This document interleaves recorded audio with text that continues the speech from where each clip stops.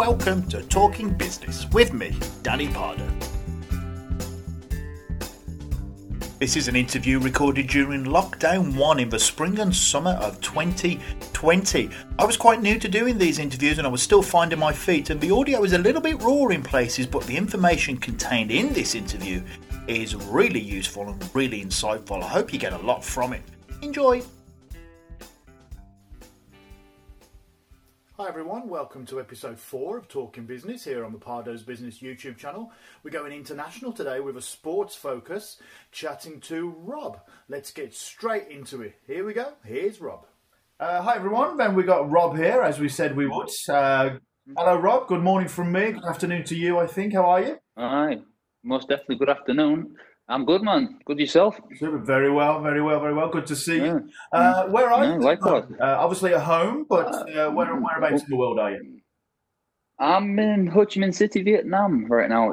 4:15 in the afternoon, my time. So 10:10 in the morning, I believe, your time. That's it. Yeah. Yes, it is. And you're not from Vietnam, though, I don't think. Where are you from? Well, I'm from Hull itself, so it's a long way from home to be out here. Oh, fantastic. All right. And what do you do for a living there then, Rob?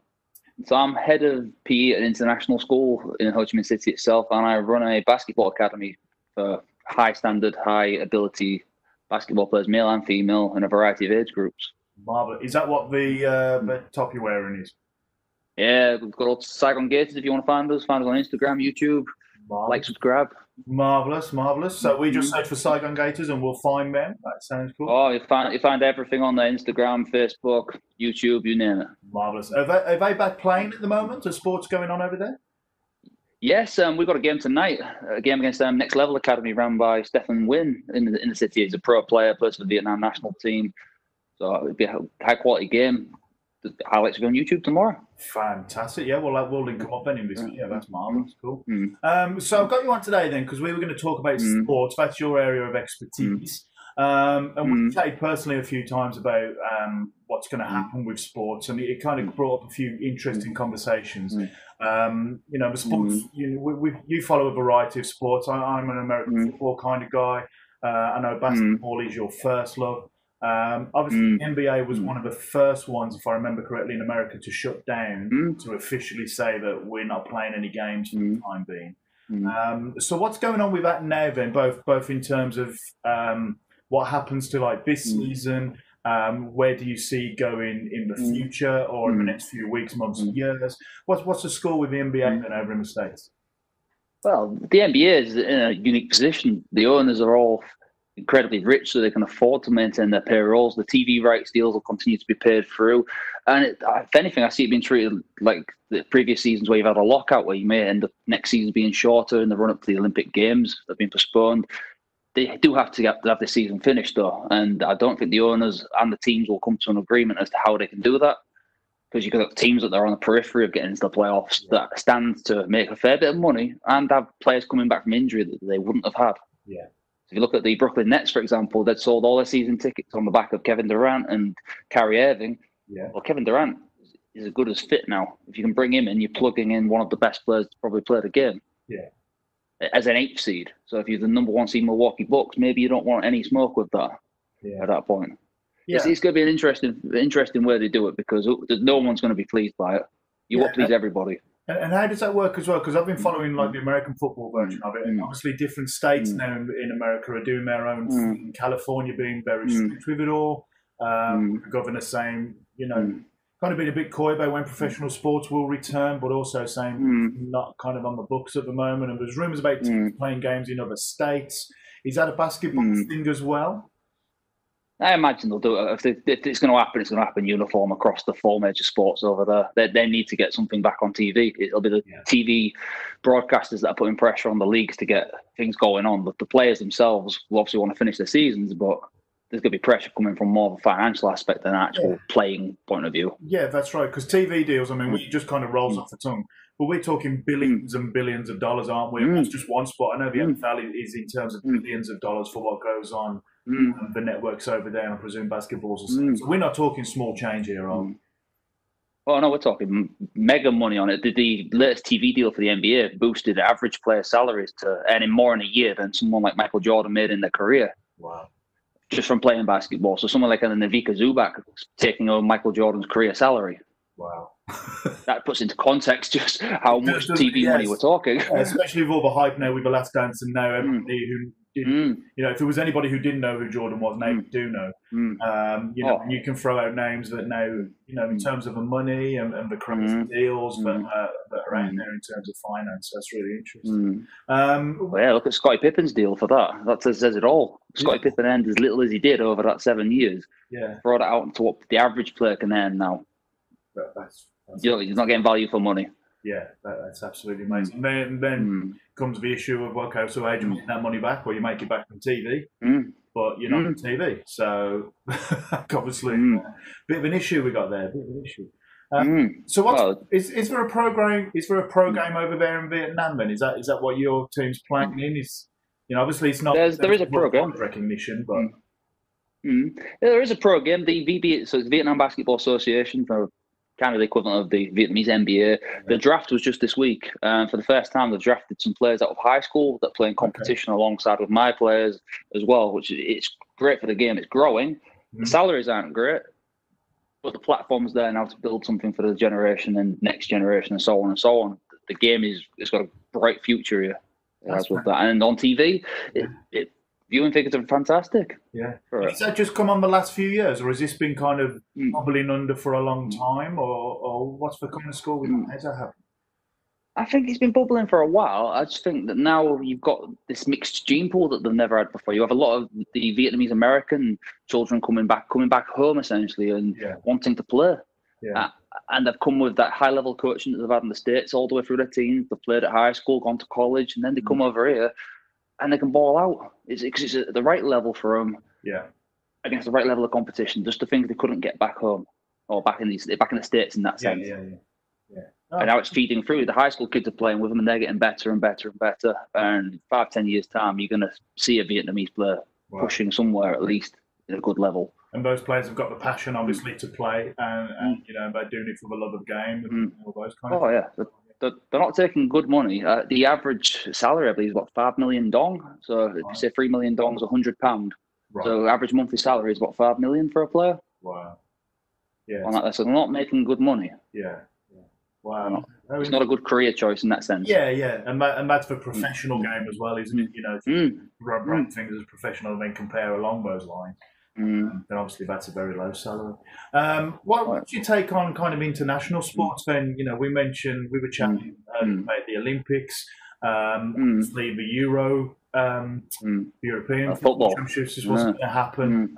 Where does that go from here? I mean, does that get hold in just one country now? It's safe, or where do you kind of see that kind of going? I think it's been very hard for them to plan for this for the Euros, in all honesty, because you're going to have so many different situations in different countries with different situations. I mean, just at the UK, for example, right now, it's not handled the crisis very well. Looking across overseas, Spain, France, Italy, who knows what's going to happen with second waves and so on with that.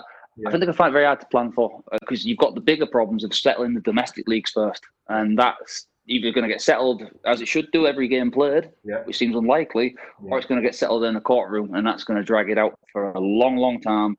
Disputes about relegation, promotion, just with the amount of money involved, it's going to get settled. It's just how it gets settled is beyond, I think, most people's actual comprehension right now. Yeah. Everyone has an opinion on it. Some people want it just end the league now, points per game basis. Yeah. Promotion, relegation decided from that. Yeah. But when you're talking TV again, comes back to TV money. It all comes back to TV money. This, you get relegated out of the Premier League, you're throwing away about 100 million. Jeez. Owners just don't have that lying around. Particularly the likes of Aston Villa, Damlet, and West Ham. Yeah. You've got mega bucks players being paid a lot of money. Yeah. And their contracts are still valid the moment they get relegated, because some of them teams didn't expect to go down. Yeah. So what have clauses in there? Yeah, exactly. I mean, and on the basic level, for those people who don't know, the Premier League, obviously, a couple of teams come up, a couple of teams go down. When you go into that Premier League, that's where the money which comes from Sky, I believe, is where a lot of the funds come from. And obviously Sky, there's nothing on TV at the moment in terms of new sports. But you are, when you as a business side, you plan for that. You know you're getting an extra £100 million a year. You plan for that, and then you don't get it because maybe you didn't even get the chance to prove that you were worth it, for half of a year. But you're right, in terms of when that gets legal. And where do you go? And you just write it for how's that fair to other teams who could have a chance to go up and earn that? That's kind of crazy. So, are you following the English football kind of situation much over there? To be honest, most of the TV money for the Premier League comes from overseas anyway. Right. Around this particular area of the world, the majority of the funding does come from the TV companies around this area, so Southeast Asia, where football is essentially a religion. Right. Every Vietnamese person has a Premier League football team. You'll see people in fake Leicester City kits, Man City kits, West Ham, Everton, just teams you just don't even see back home. Wow. They'll be wearing, they'll know all the players. If you look at the Leicester City strip, they're sponsored by Beer Saigon, a Vietnamese beer. Yeah, in that sense. So that's how much they're invested into it. How interesting. That's how invested. Yeah. And then obviously even they've got an interest. Yeah, and then in terms of spectator sports as well, the idea that you travel to these games, you attend these games, support these teams and these players your whole life, and now you have to sit at home and watch them on TV. What kind of impact do you think we're going to see in terms of the live events? I've heard about these being behind closed doors. Have you had a chance to watch any of these kind of silent games? I know Germany's done a few. Yeah. I saw some of the Bundesliga last week, and to be honest, I turned it off pretty quickly. It's not quite the same thing. It's not the same thing. It's like watching wrestling without a crowd. It's not the same thing. Yeah. You want to be there and support your team, don't you? Yeah. But at the Premier League level, I can't get the feeling that's almost irrelevant to the clubs and to the owners. Because they're not relying upon their season ticket sales. They're not relying just on match day revenue. Yeah. Go further on the football pyramid. You've got clubs that are living essentially paycheck to paycheck right now. That rely on them season ticket sales, them walk-on ticket sales, the revenues from match day food sales, and they're not having them, and that's having a knock-on effect on their players. Because that level, they're maybe earning £2,000-3,000 a month. Down at League Two, they've got mortgages, kids, and so on to deal with, and they can't pay them. I think if it carries on for a lot longer, you're going to find clubs going to the wall, and that's going to be communities destroyed in terms of employment and engagement with the sport. A lot of history that's just broken overnight. And every year or so, because I don't really follow English football much, but I look at the business side of things every now and again. And every year or so, there's a smaller club that has that community impact disappears. Simply because they just can't fund it, and that's before all this happened. I'm sure there was one Torquay, Torbay, something like that, that disappeared. I say disappeared casually, but once you take that team, the cultural impact on that little town and village is crazy. But we're not talking about one town here or there, are we now? No, we're talking a lot of teams. And that's before you even get out of the Football League and go into the Conference North, Conference South. And again, the really small teams that are reliant on that match day revenue to keep going. Yeah. You can link that back to rugby league in the UK. Yeah. It's incredibly reliant on its 6,000-7,000 season ticket holders at most teams to pay the wages of the players. That you have a salary cap of about 1.2 million, and nearly every team will spend up to it. Yeah, and TV money is not great. Maybe make up half of it, so about 500k of it. The rest of it's got to come from your match day revenue. Yeah, and find the merchandise. Got to come from your sponsors. Yeah, and it's the sponsors who are and season ticket holders as well. You've got to think they've surely got legal recourse on this to turn around and say, I paid for 18 games this season. You've only supplied me with 7. So I want 11 games worth pro rata back of the £400 I've spent. And you do that en masse. Yeah. And not all those sponsors are made of money, especially in this time, with revenues falling for them, they're going to probably cut their costs if they can, and why throw it away at something that's not been seen and developing their business. So, you spoke earlier about the basketball side of things and how great teams like the Gators are helping to develop the amateur game, getting those amateur athletes with the passion to go further and long term, maybe go abroad with it. That's great that you've still got that progression there, because that's a massive cultural thing for communities that they've got something to hope for. Is that going to disappear then if you think like, well, we haven't got a basketball season, so why are kids still playing in the streets?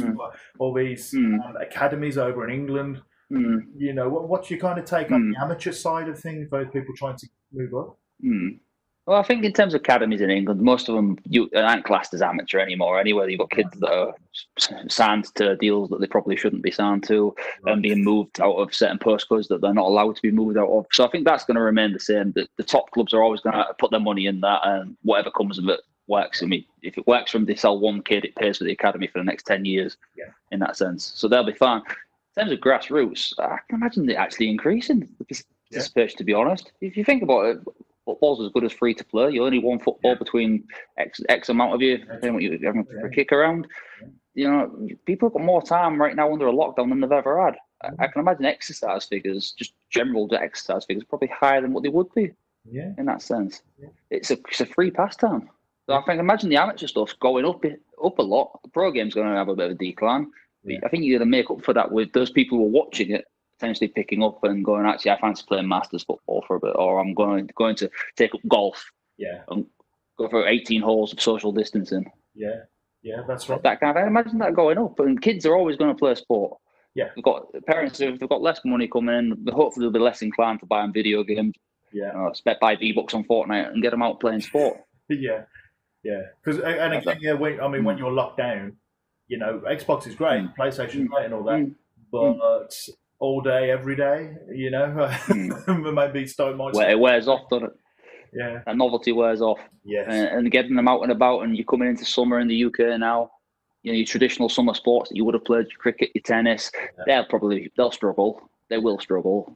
They're very much seasonal businesses, particularly tennis clubs and so on, and cricket clubs. But at the grassroots level, you are gonna find an increase in certain sports, particularly sports you can play by yourself. And that'd be great to see. What a nice kind of opportunity that comes from it. You know, I've seen this in a couple of other videos. You know, you often only hear the negative stuff that comes out. You know, I'm not going to go too much down the media conspiracy route, but you often only hear the negative stories, and the positive ones normally come through on the mainstream. So it's nice that, you know, real people like you can kind of spread that with. I've seen it firsthand, to be honest, Paul. If you go with my Gators players, I got them back 2 weeks ago. I haven't seen them in 6 to 8 weeks because of our lockdown over here. And they've come back with better ball handling skills than when they left. I've done no coaching in that time because they've had the time to just grab a ball, not be distracted by anything else, and actually put the grind in and get the handles going. And they've come back with tight as prepare, and they've enjoyed themselves with it. And again, that's happening across sports. Great. And is that because they haven't had the distractions as well? Normal kind of daily routine distractions and things like that. But they can just go, oh, well, I like playing sport. I play sport. Like shopping malls are shut, cinemas are shut. There were bars, clubs, pubs, whatever. They were. All you had, it was me, myself, and a ball in that sense for them. So you might as well go play. And then come back with an incredibly sharpened toolkit. New moves that I haven't had to teach them, which is great for their own development, and it's great for raising the standard of the sport. That's fantastic. That's happening across the world. Jeez, there could be some great positive benefits to this. So is that kind of a focus then? Kind of last question here. Is that kind of a focus that you think maybe should be put on now, or is it better just kind of leaving it alone and just let people do their thing? Like you said, you had no organisation here. You just kids played. Is that something do you think that can happen worldwide? Just let kids play. Just let them go. Just let them play. There's too much structure in sport, if anything, and creativity gets just beaten out of children from a young age with it. And it's the same in teaching as well. We both know that, both as teachers, that you taught sometimes just to pass the test and get a high grade. But can you do anything with it afterwards? Maybe not. The same with sport. They've got an opportunity now where there's no coach shouting them back, balling at them, if they're treating it like it's the World Cup final, where they can just go out and find and create moves that just benefit them and they get enjoyment out of. And how fantastic! So much opportunity out there. And how great then is that for developing other things, for raising the spirit of the community, or sorting out mental health. For sure. That is often undermined in terms of the importance of sports. But I imagine these kids have been happier from doing that. Have you seen that, Phil? Were your kids mentally adjusted when they came back? Oh yeah, for sure. They had a lot of online learning through school-wise as well. All that through the daily webinars. They essentially went through a whole school day timetable online every day during the lockdown. So even the PE lessons and so on. So they didn't feel as isolated. But some of them hadn't left their homes from January until this month till May. Wow. they'd been locked in their own home. So if they were doing ball handling and that, they were in the bedroom bouncing the ball. Wow. Which says how dedicated they were. Amazing. In that sense. So what would you do, and as we start to wrap things up here, what would you say then would be your top advice to people who still want to play sports or have a career in sports, maybe not from a playing side, but whether it's coaching, therapy, whatever. What would you say would be your main advice to people who are still thinking, I want to spend my life in sports? You got to find that one thing you're passionate about. When it was with this basketball, like for me in my academy with Saigon Gators, it's not a job. Not a single day where that feels like work. I'll work a full working week, and yet I'll still find time to do 2-3 hours coaching on an evening. Spend my entire weekend away in a 35-degree Celsius gym with no air conditioning, dripping wet with sweat. And it's not work. It's a passion. You got to find that. And you can say that for anything with your life, can't you? Really, you find something you truly love. You genuinely. It's cliche, but you've never worked a day in your life. You really love. True. Yeah. It's completely true. In terms of sport, with that, there's so many pathways you can go down. You can love sport, be absolutely trash at it, and go into sports business. Yeah. You don't have to be an athlete and do it. You can still work with players. Be around pro players all day and become an agent. Yeah. And probably earn more money than most women players anyway. Yeah. Taking commission off the top. Physios. Great, you're around pro athletes all day if that's the case you want, if that's the path you go down. Yeah. Find it what you're passionate about and go do it. Love it. That's all I do with this, and it's why I'll be in that gym tonight. And I'm not kidding when I say it'll be 35 degrees Celsius. Humidity in the 80s in terms of percentage, and it will not feel a second like it's work. Yeah. Because of your passion for it. Yeah. Well, it's my passion for the sport, but it's my passion for them kids getting the opportunities that I had and going further the opportunities I didn't have. Yeah.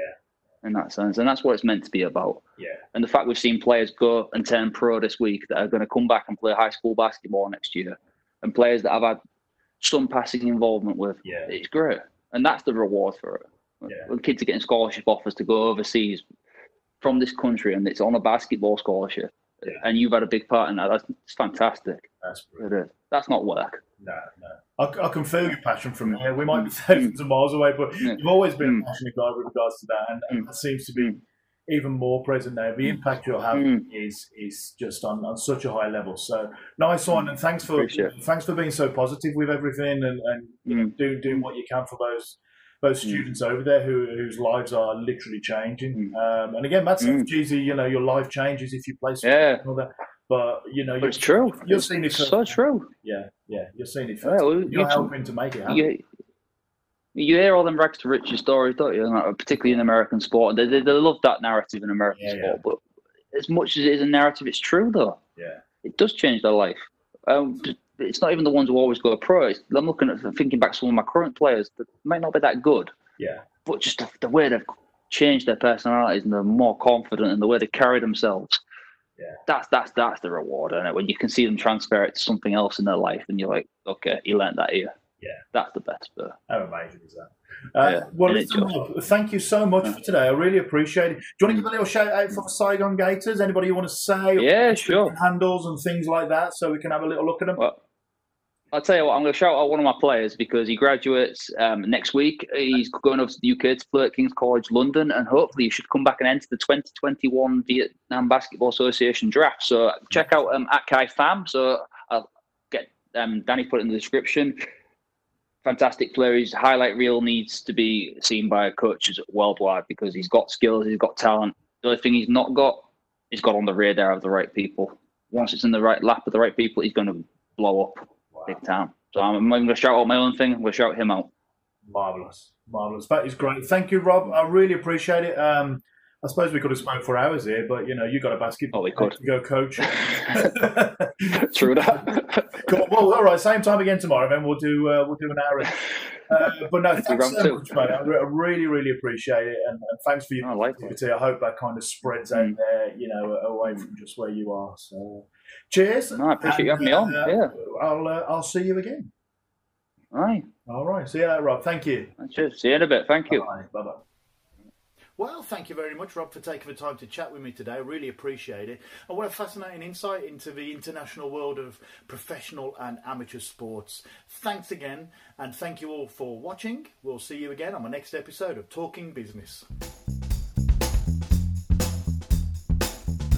Thank you for listening to Talking Business with me, Danny Pardo, written, created, directed, and everything by me, Danny Pardo, with the help of super helpful, super insightful, super nice people who agreed to sit down and chat to me for you. There's plenty more available, and I'd love to say hi and chat with all of you listeners. You can do that if you just have a look for Pardo's Business on YouTube, Instagram, and Twitter. You'll find me all there, and I look forward to seeing you again sometime here with Talking Business with me, Danny Pardo.